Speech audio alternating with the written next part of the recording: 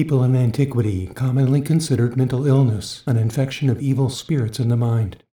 So it was in the ancient Hindu scriptures known as the Vedas. Vedic texts feature descriptions of depression and anxiety.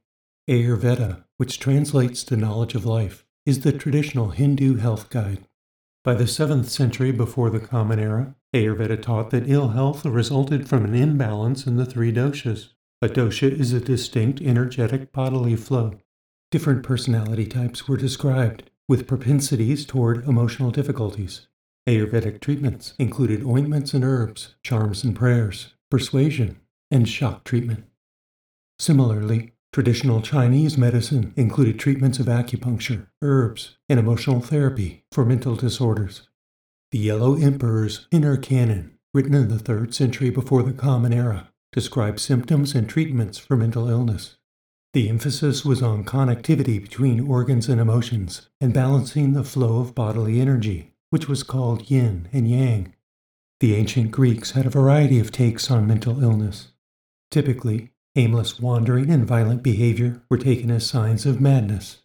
Hippocrates classified mental disorders, including melancholy, mania, and paranoia. Homer, Sophocles, and Euripides variously attributed insanity to the whims of the gods, imbalanced humors, or duress.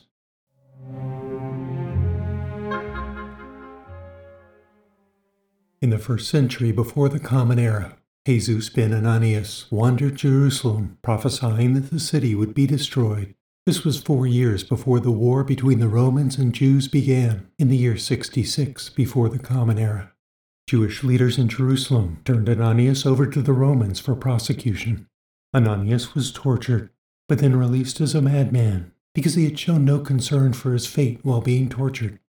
Ananias persisted with his prophecy until he was killed by a catapulted stone during the Roman siege of Jerusalem in the year 70 before the Common Era.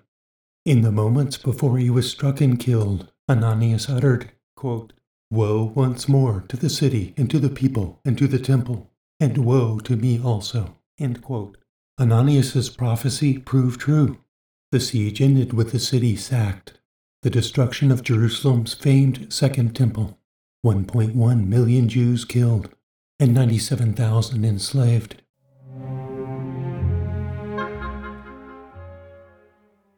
Greek physician Asclepiades of Bithynia practiced medicine in Rome in the 1st century before the Common Era.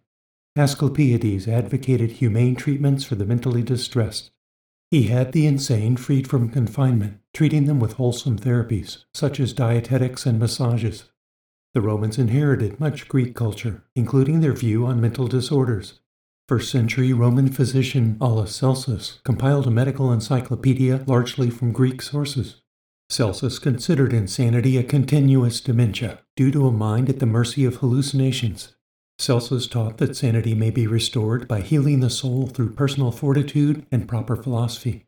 Celsus chronicled common treatments, including proper diet, drugs, bloodletting, talk therapy, incubation in temples, incantations, amulets, and exorcism. Celsus also listed less humane methods, such as restraints and tortures, designed to restore rationality through terror, starvation, beating, and stoning. Mentally ill Romans were typically kept at home with a family, or wandered the streets, subject to abuse. The ancient Israelis considered insanity caused by poor relations between a person and God. Mentally ill Jews suffered neglect or abuse for their spiritual incontinence. Persian and Arabic scholars, like the Romans, were heavily influenced by Greek concepts. Under Islam, the mentally ill were considered incapable by loss of reason, yet deserving of humane treatment. This was far superior to Roman practice. The first psychiatric hospital was founded in Baghdad in 705. Others followed throughout the Islamic world. Muslim therapeutic practices varied as views melded with local traditions. Some cultures, such as the Berber in Morocco, believed in animism and sorcery. They considered mental illness to be possession by a spirit. Ridding evil required exorcism, including beatings.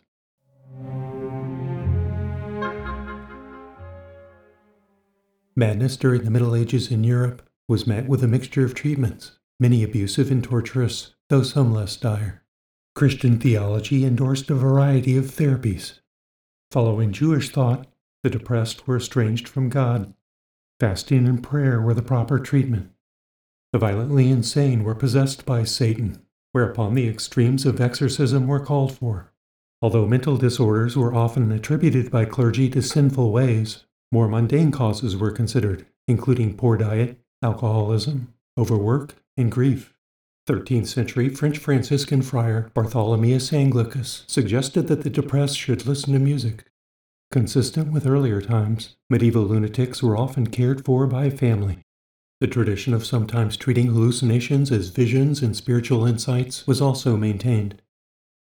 As the Age of Enlightenment dawned, and its sun of reason supposedly shone, the mentally ill in Europe and America were imprisoned, often with delinquents, vagrants, and the handicapped.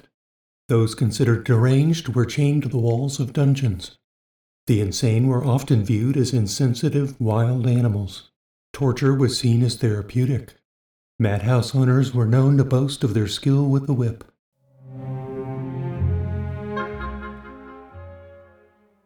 In the mid-19th century, American activist Doretha Dix tirelessly lobbied for decent treatment of the mentally disabled.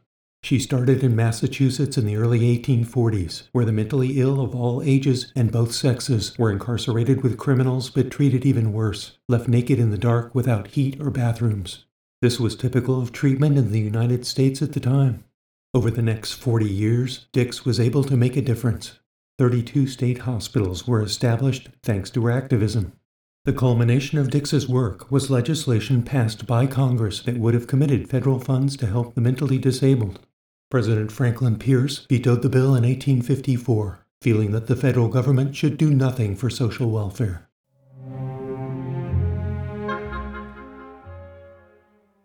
By the late 19th century, the popular expectation was that hospitals and humane treatment for the mentally ill would be curative. That did not prove out. State hospitals became overcrowded dumping grounds.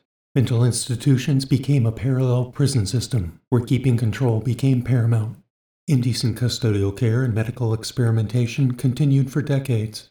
By the 1930s, patients in the United States were variously lobotomized, infected with malaria, repeatedly put into insulin-induced comas, drugged, and given electrical shocks. In Nazi Germany, institutionalized mental patients were sterilized and over 200,000 euthanized. German psychiatrists willingly participated without needing to be formally ordered to do so. This program became a blueprint for later annihilation of Jews, homosexuals, and other undesirables within reach of the Third Reich.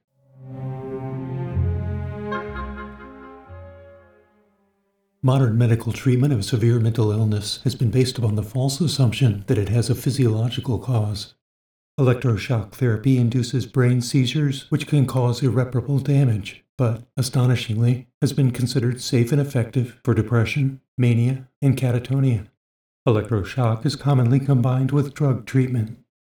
Surgically severing supposed connections in the brain, lobotomy, was common in North American Britain during the 1940s and 1950s for mentally disturbed people. The majority of lobotomies were performed on women. The after effects were often severe. A depressing number of those who had lobotomies ended up committing suicide. Lobotomies were discontinued from the 1950s, first in the Soviet Union and continental Europe. The replacement for lobotomy was psychiatric drugs, which reduce disturbing symptoms but may turn those treated into compliant vegetables. The drugs invariably dim awareness. Even those who say that their minds are more manageable feel that their spirit has ineffably been diminished.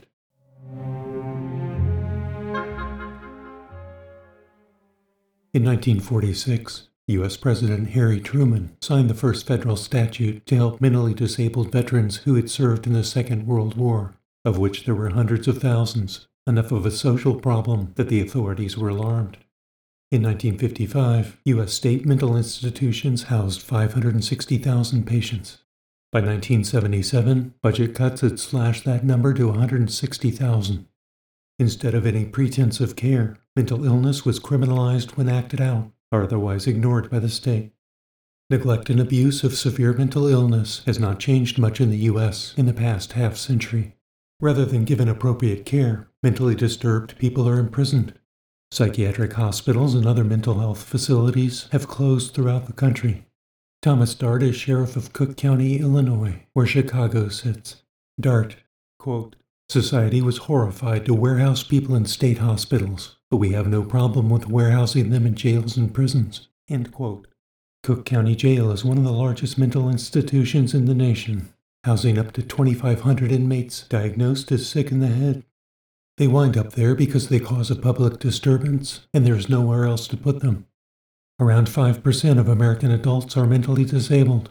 They live rough in urban areas, scrounging in dumpsters for food scraps. Having nowhere else to go, many repeatedly commit nuisance crimes, which land them in jail, where they have a relatively safe place to sleep, regular meals, and may receive medication. The mentally ill in jails and prisons throughout the U.S. cost at least $100,000 a year per person, some $10 billion total in 2018.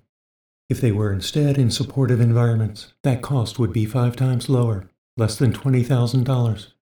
Such consideration would require sanity from a society which shows no sign of it. The Veterans Health Administration is the United States' largest integrated healthcare system, serving 9 million veterans in 2018. Its facilities are overwhelmed with erstwhile warriors seeking help for mental problems. Severely understaffed, therapeutic treatment consists largely of prescribing mind-numbing psychoactive drugs.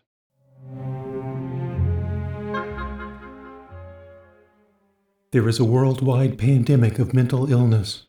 Societal response has generally been consistent with history, ranging from indifference to abusive contempt. The depressing situation in the U.S. is mild compared to many nations, especially those countries with poor human rights records. There is a strong stigma against those who are mentally ill in all societies. Indian psychologist Vikram Patel, who is part of an international commission on mental health that reported in 2018, quote, "Government investment for mental health remains pitifully small. Human rights violations and abuses persist in many countries, with large numbers of people locked away or living on the streets, often without legal protections." End quote. In the next lesson, we examine how the mind works. Our exploration moves from conventional miscomprehension to understanding the how and why of mental health.